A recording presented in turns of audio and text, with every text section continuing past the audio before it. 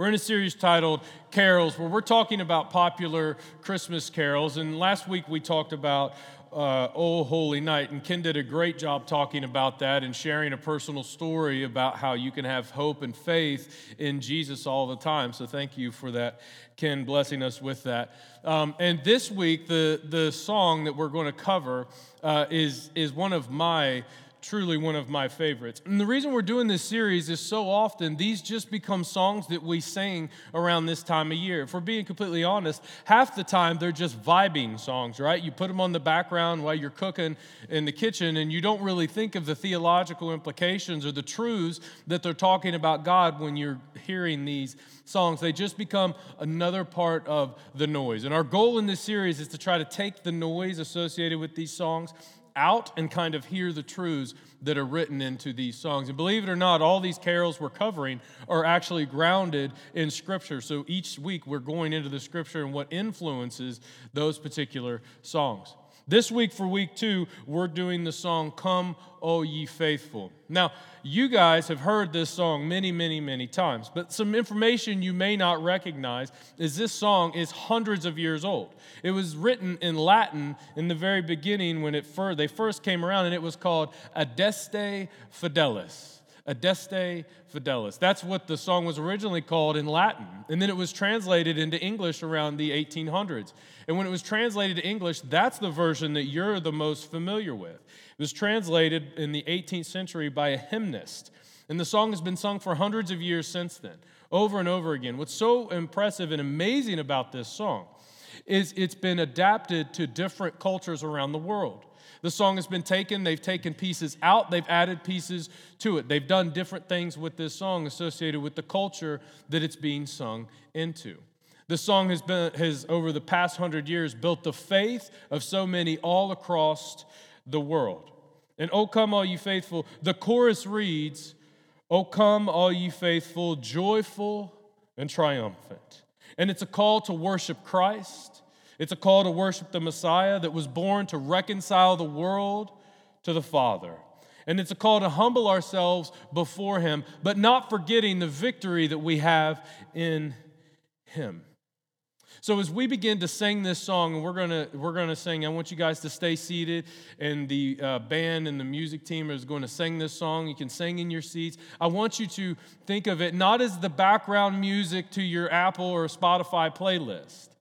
I want you to hear the words that are being sung and hear the words that you're singing coming out of your mouth, and actually lean into those a little bit. And we are going to cover a little bit more about this hymn in just a second. So, Kendra, will you lead us in O Come All Ye Faithful?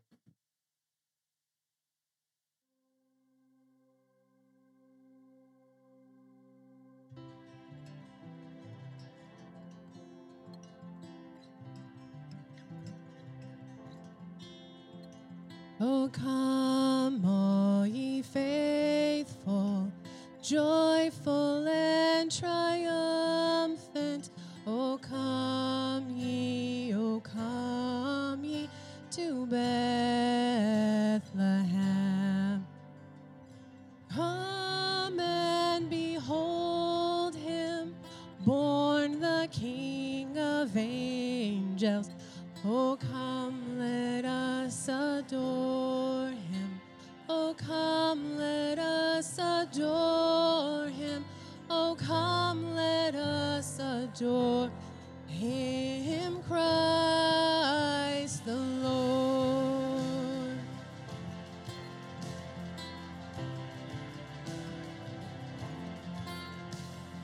Sing, choirs of angels, sing in exaltation, sing, all ye citizens of heaven above.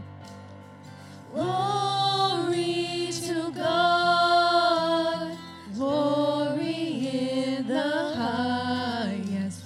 Oh, come, let us adore Him. Oh, come, let us adore Him. Oh, come, let us adore Him, Christ the Lord. Alleluia,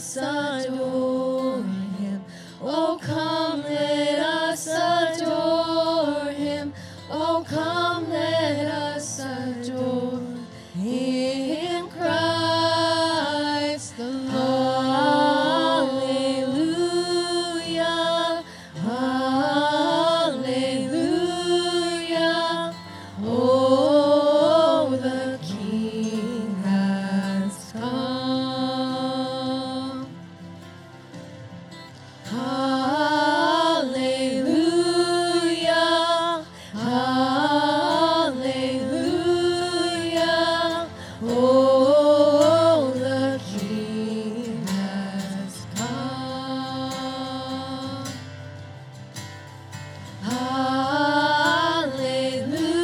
Hallelujah, hallelujah. Oh, the King has come.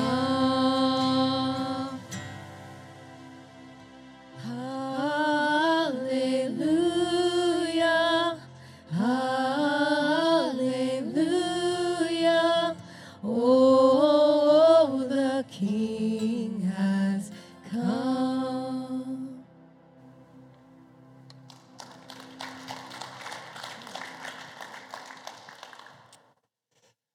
Now, what we fail to realize is that this song was actually written around the idea of the shepherds.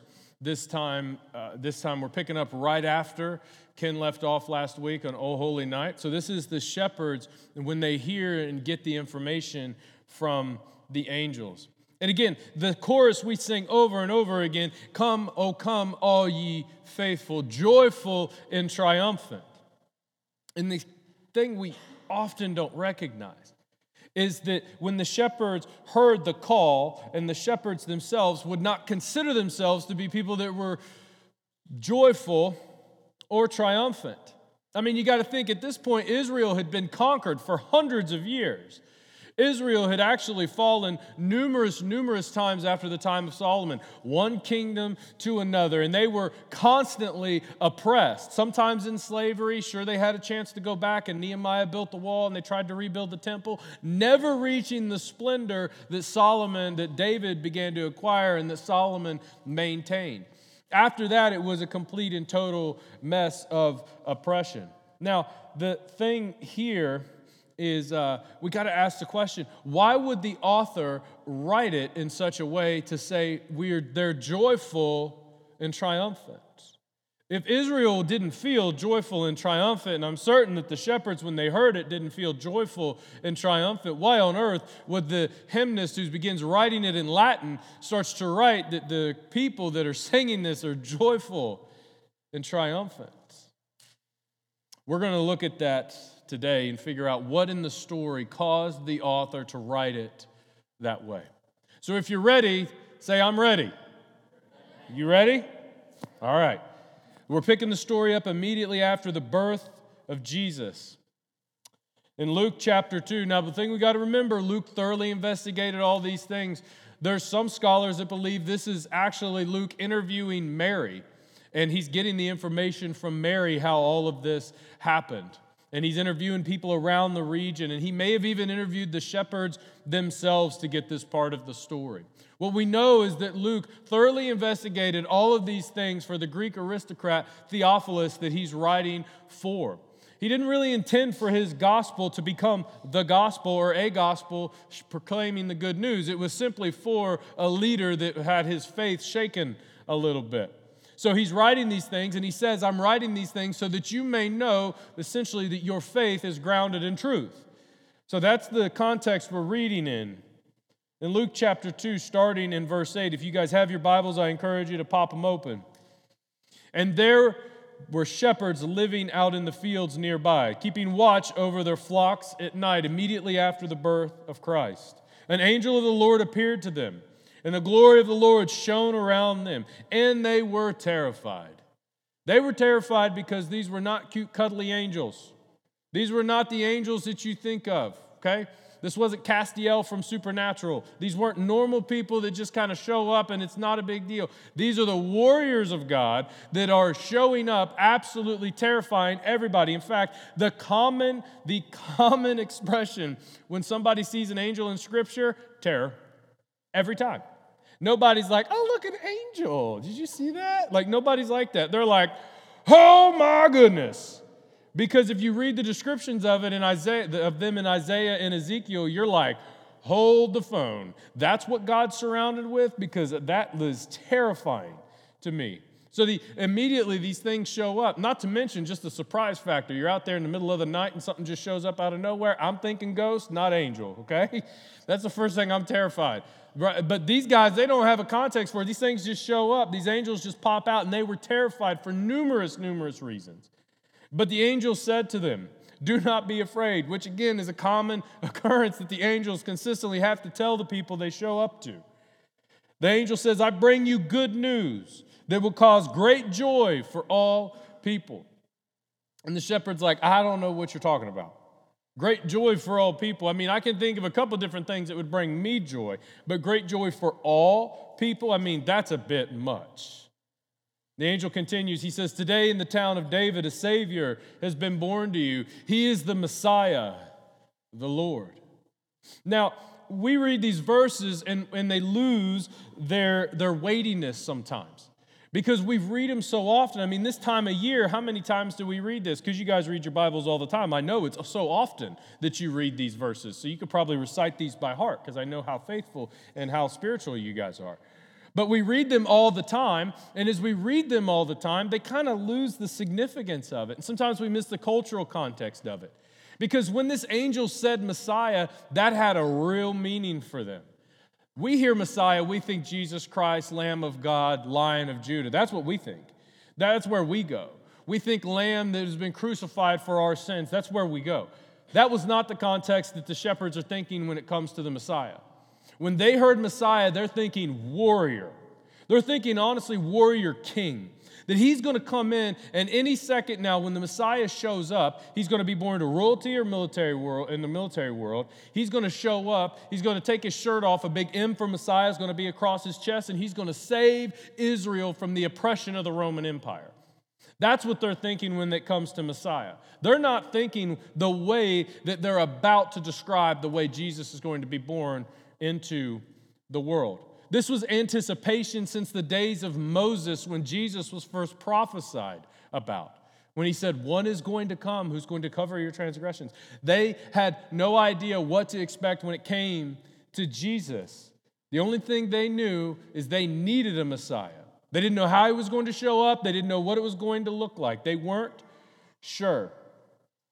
Now, they expected the Messiah to be born to some sort of royalty, because that's what was expected in the world. In the ancient world, in the ancient culture, it wasn't like today that you could be raised in poverty and then make a name for yourself and be successful and have a great family and provide for your family. In the ancient world, the insignificant people produced insignificant families and insignificant people.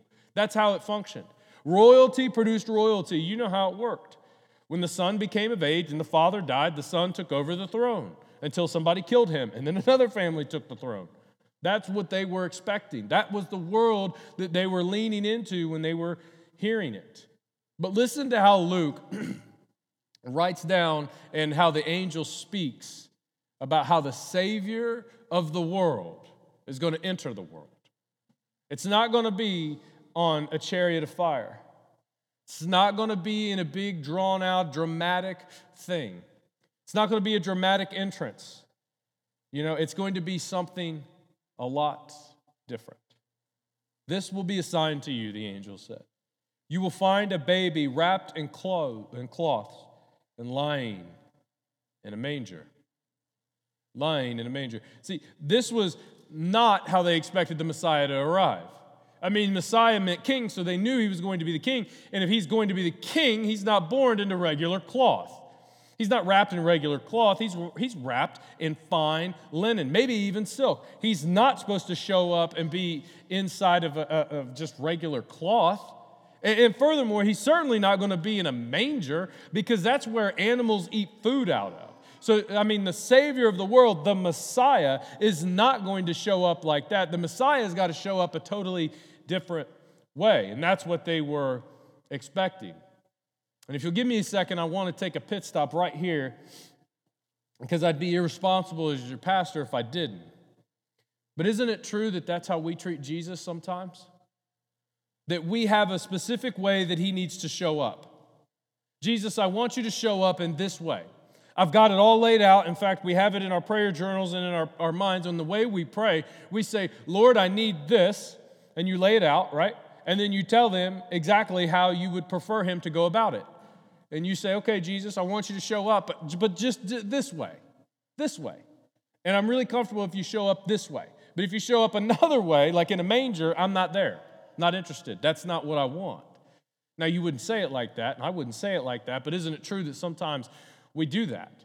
That we have an expectation of how Jesus is going to show up. And if anything outside of that expectation happens, for some of us, sometimes, if he doesn't manifest himself or show up in our prayer life the way we expect, he doesn't show up in our family the way we expect, he doesn't show up in our marriage the way we expect, he doesn't show up at work the way we expect him to, when that doesn't happen and he doesn't show up the way we planned on it, the way we expected him to, the way we've been praying for, we miss it. When we sit back and try to place him in a box and say, no, Jesus, you can't come in a manger. You have to come in this place, in this way, and only this way, Jesus. When we do that, we run the risk of being just like, and I'm saying this out of love, the Pharisees. We have the same opportunity to not be like the shepherds who go look and see the Christ. We have an opportunity to be more like the Pharisees. How dare you show up like that, Jesus? How dare you show up so late? How can you do that? We have a tendency to ignore it when we particularly buy into the prosperity gospel first and foremost. And second of all, we run into the issues of we kind of are God then, right? I mean, if I can just go into my prayer closet and tell Jesus how he's going to show up, and dictate the time and the hour and the days, and you're like, well, Brandon, I don't want to dictate the hour and the days. I just would like the mode to be dictated. I want him to show up with this way, in this manner in my life. When we do that, God's no longer God. You are. You're dictating those things. And furthermore, if it actually happens that way, that's not faith, it's magic. That's what you just did. You did a spell and it happened the way you wanted it to. There's no faith involved. That's why Jesus doesn't show up the way you expect him to every single time. I believe that's also why he didn't show up the way that the Israelites were expecting him to. Over and over again in the Old Testament, they want God to show up a specific way, and he says, no, my way is better. And as Jesus followers, we have to be careful of that cultural pressure to sit back and tell Jesus how he needs to show up. Because when we do that, we limit what we will actually see. We'll miss the Savior in a manger because we're looking for a king, or we're looking for a military leader, or we're looking for a specific prayer answer. We'll miss the Savior in the manger.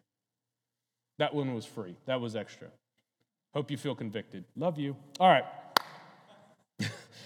But, I mean, so the angel continues. They continue the story. Suddenly, a great company of heavenly hosts appeared with the angel, praising God and saying, "Glory to God in the highest heavens, and on earth peace to those on whom his favor rests." Now, I imagine, this is just me. This is me projecting the emotions of the shepherds. I imagine that had to be a scary moment because they only saw one angel and they were terrified. You imagine a whole bunch of them just show up, and then they're yelling, because that's probably what it sounds like, because they probably couldn't register the song at first. Probably like they just loud things show up, and maybe they got trumpets and everything else. I don't know about you, but I'd be like, they're taking over. We're in trouble. It would be very scary, very, very scary. But the shepherds were told that night that peace is coming to earth. Now again, didn't feel like peace for them. In the same way, the Christmas season probably doesn't feel like peace for you, right?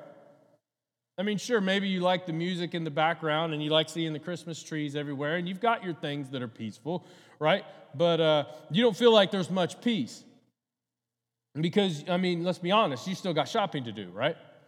Unless you're one of those really good people that ordered it way ahead of time. You still got shopping to do, or you still got work parties to attend that you don't want to be at sometimes, because that coworker is going to be there, right? You don't want to hang out with them. But you've got to be there.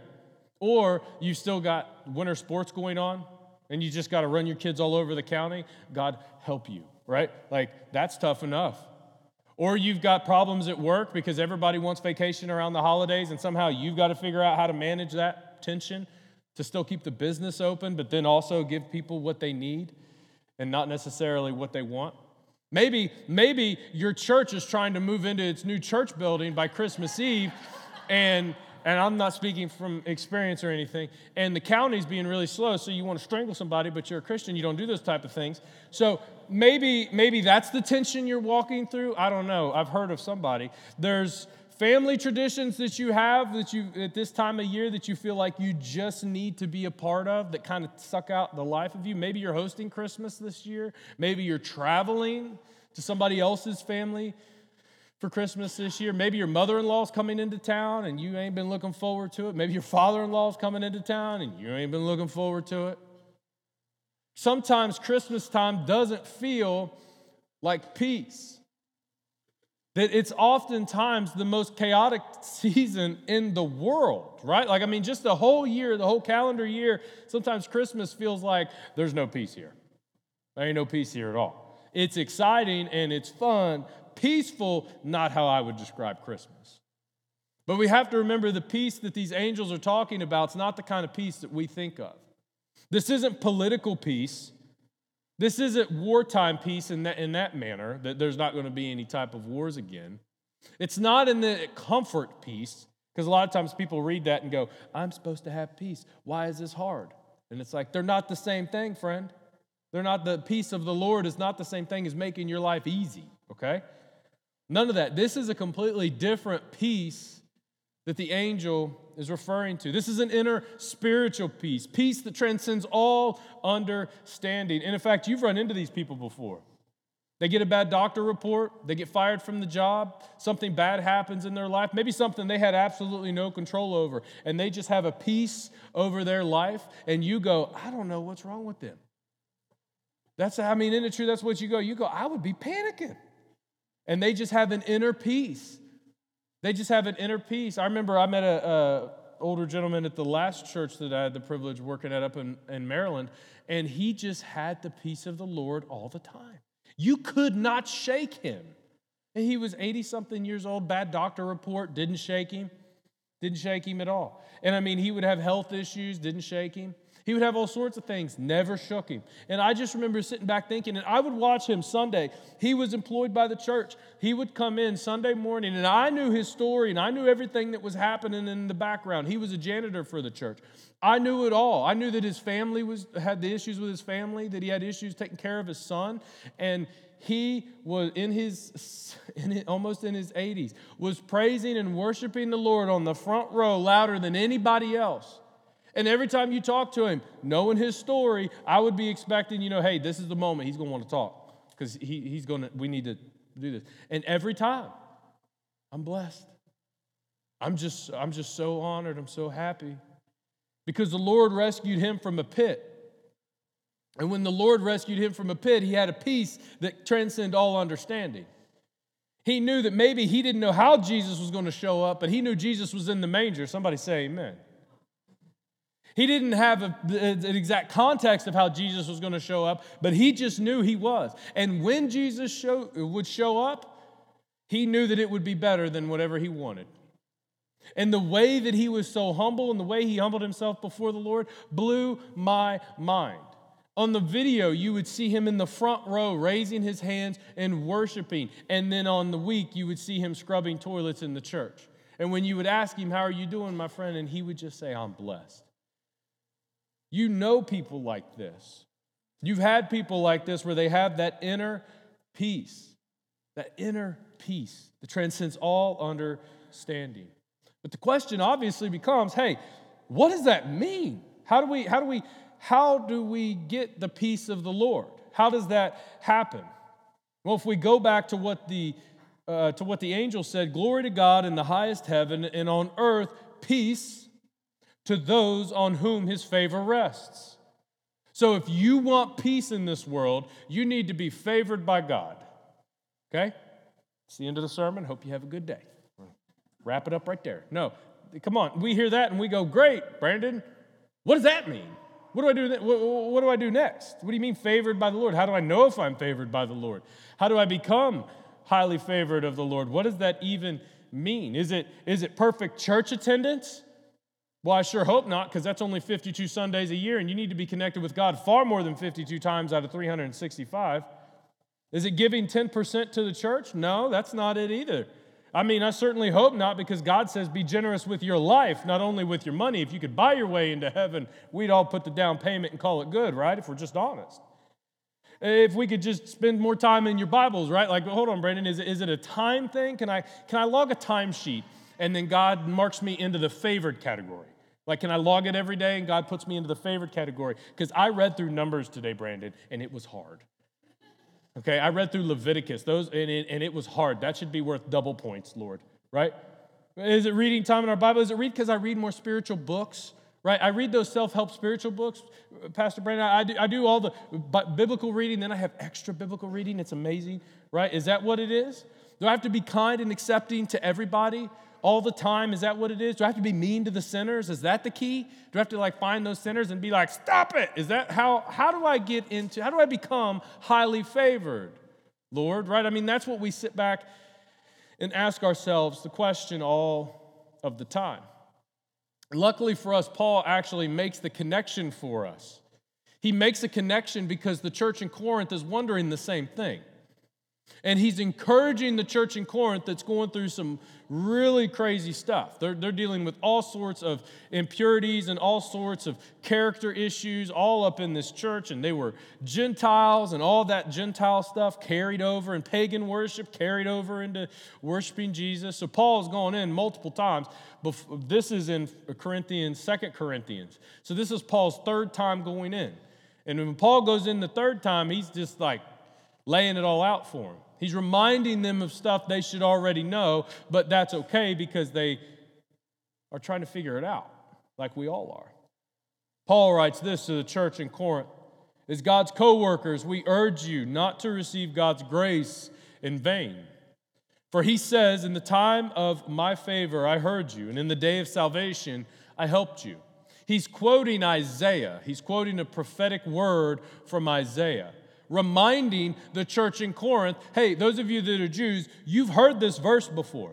You know something about the day of salvation and that it's coming, right? You guys recognize that this is happening and coming. And don't forget, I remembered you then because I tell you, Paul says, now is the time of God's favor. There's our word. Now is the day of salvation. So Paul says that if you're going to be favored of the Lord, you have to follow Jesus. That when you receive salvation, you've received favor from God. When we accept Jesus into our life, commit ourselves to following him and letting him have the reign of our life, placing him as Lord of our life instead of something else, Paul says that's how you become favored of God. So then the implication then is that true peace is found only in Jesus. I mean, if we play that out to its finality, true peace is only found in Jesus. Peace that transcends all understanding, only found in Jesus. And you go, Brandon, that is such a churchy answer. Well, welcome to church. I'm glad you joined us. Because it's the truth. This is the thing I wish I could figure out a way to just impart on you if you struggle grasping this. You're not going to find peace anywhere else in this world. In fact, culture produces counterfeit and gives you counterfeit peace. Counterfeit peace that pales in comparison to the peace that Christ gives us when we begin to follow him. Cultural peace tells you just be more successful and then you'll have peace. Just move up the promotion ladder and then you'll have peace. That's all you've got to do. And that's only going to last for a little bit of time. Or culture's going to tell you, hey, make as many of those dollar signs as you can because, hey, that's where peace is found, right? When you don't have any financial strain, right? Just make a lot of money and then there's peace in your life. That's not how you get peace. I have friends that have a lot of money and they do not have peace. Or you sit back and you go, once I have my family, I need to find me a good wife or a good husband, have kids, and then I'll have peace. First of all, you're not going to have peace with your kids, okay? That's just not going to happen. Don't fool yourself. Okay? They're amazing, but peace is not a way I would describe my house most of the time. But it's not contingent on somebody else coming into your life. Culture tells you that too, that you've got to have a spouse to have peace. I certainly hope that's not the case, because that means that Christ is not enough. We all right? Because if your peace is only found in your spouse, then guess what that means? Jesus isn't enough for you. You need a little extra on Jesus. I need a little husband on Jesus. I need a little wife on Jesus. He's not enough to give me peace. I need something else to give me peace. And so many of us buy into the cultural lie that other things can provide us peace. And they can't. They simply can't. It's fake peace. It's not real. It lasts for a small amount of time. It's a flash in the pan. And sometimes that flash in the pan is 2 years. Sometimes that flash in the pan is 10 years. But it will eventually run out. Cultural peace is only achievable through your work, which is totally counter to what the gospel teaches. That peace is available through His work in your faith, not the other way around. And ladies and gentlemen, if you are a Christian, a Jesus follower, and you don't have that peace, because I know some of you are sitting here going, okay, Brandon, I'm already there. I've already accepted Christ, but I don't have peace, right? You're like, I'm checking the box of favored. Where's my peace? I would like my peace now. If you can pass it out after service, that would be really nice, right? That's what we're thinking. We're thinking like, okay, I don't have peace. And I'm going to tell you and challenge you and maybe stretch a little bit this morning that maybe you're looking in the wrong place for your peace. Maybe you're looking in the wrong place. Maybe you're trying to put it on your spouse. Maybe you're trying to put it on your success.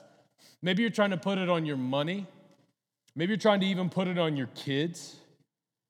Maybe you're trying to find peace in so many of the areas that's not meant to produce it long term. And we're looking to the world to provide that kind of peace. When instead, we have to look to Jesus. So how do we do it? And I think the angels, if we jump back to the Christmas story, the angels and the shepherds demonstrate it for us. When the angels had left him and gone into heaven, the shepherds said to one another, let's go to Bethlehem and see this thing that has happened, which the Lord has told us about. So they hurried off and found Mary and Joseph and the baby who was lying in the manger. And when they had seen him, they spread the word concerning what had been told about this child, and all who heard it were amazed at what the shepherds said to them. And this is the part, I think, where Luke kind of leans into his interview with Mary. But Mary treasured up all these things and pondered them in her heart. And the shepherds returned, glorifying and praising God for all the things that they had heard and seen, which were just as they had been told. Notice that in the scriptures, the shepherds are praising prior to the resurrection. Salvation hadn't been provided, and the angels or the shepherds are rejoicing. They didn't understand what the Messiah meant, but they are glorifying and praising God. What if the reason, and if you'll give me a second, I understand the implications of this question, but I think we would be irresponsible to not wrestle it to the ground.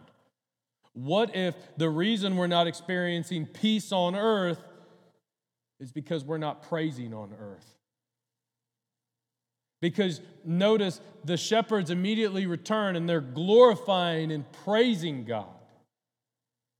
And it seems to be that every time I run into a situation that I don't have peace, somehow praise seems to bring me to a place of peace.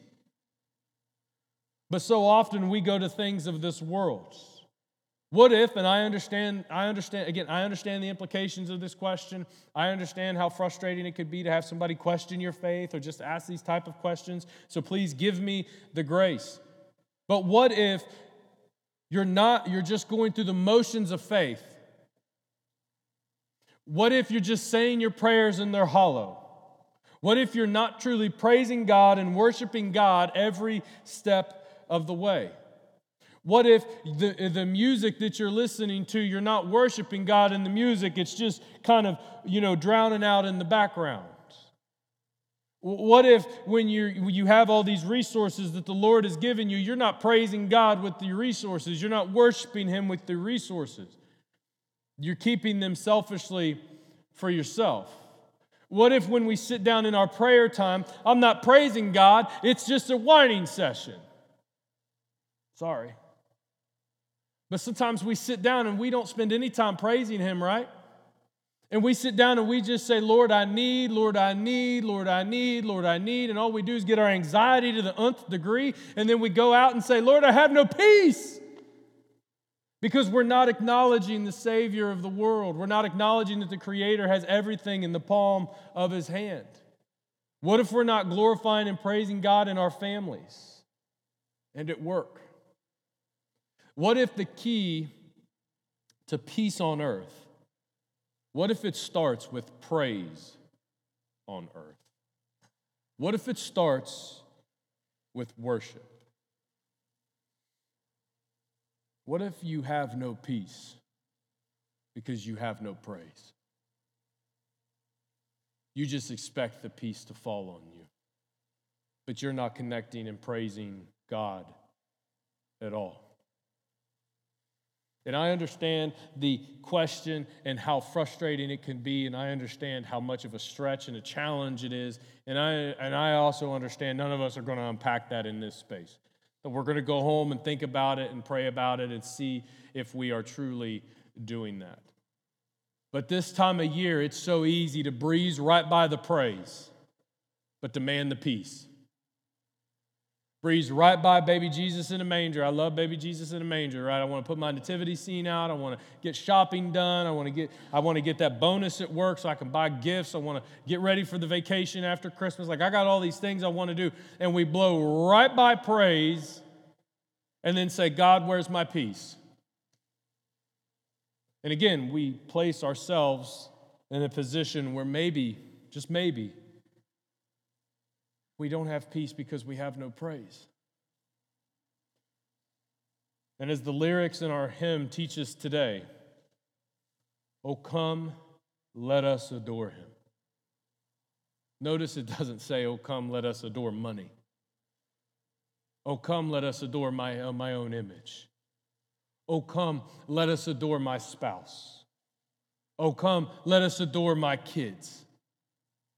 Oh, come, let us adore whatever you want to put in there. Notice that's not in there. Notice the shepherds aren't praising any of that.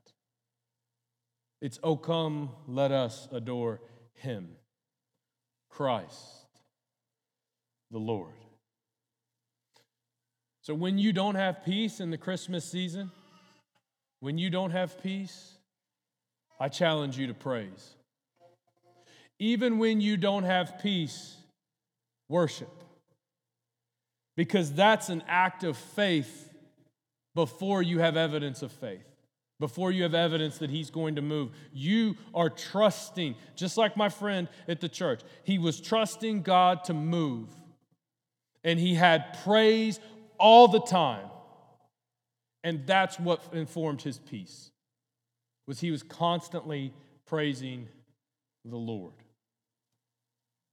So as we close service today, we're going to close with the song, The Blessing. And for those of you that don't know the background for this song, it's inspired directly from the Scriptures. And as it's inspired directly from the Scriptures, it's particularly the chorus section is pulled from Psalm 67.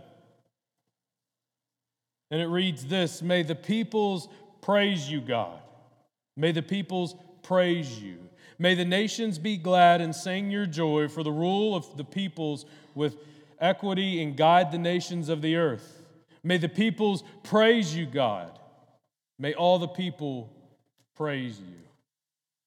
The song, The Blessing, it's a call to praise the Lord. And I understand. We come sometimes in here and we have really, I give you really practical messages, and we do all those things. I give you real good handles on stuff sometimes. But can I be honest? There's times, especially in this season, when we just need to praise. There's times when we just need to sit in the Spirit of the Lord. There's times when there's not a cool, pithy saying, and there's nothing I can do for you because the scriptures and the Lord has already spoken into your life. And I think, and the way we're going to end this service is we're going to end it by singing the blessing together. And as we're singing it, I want you, if you're comfortable, to pour out that praise that's in your heart. Because I bet that if we go around this room is filled with stories that are worthy of praising God. I know some of them. I know some of those stories. In fact, if it was culturally appropriate, some of the stories we should be running up and down the aisles, right? If you think back to where God took you from to where you are now. So let's not let this season get so busy we forget to praise. Let's not let everything get so busy that we don't come as faithful to adore Him. Because that's why we're here. That's why the season exists. So as we sing this next song, position your heart to praise. Don't worry about anything else. Don't think about the week. Don't even think about some of the stuff that I talked about in the message. Think about only praising the Lord, because your peace can start right now. So let's stand and praise Him.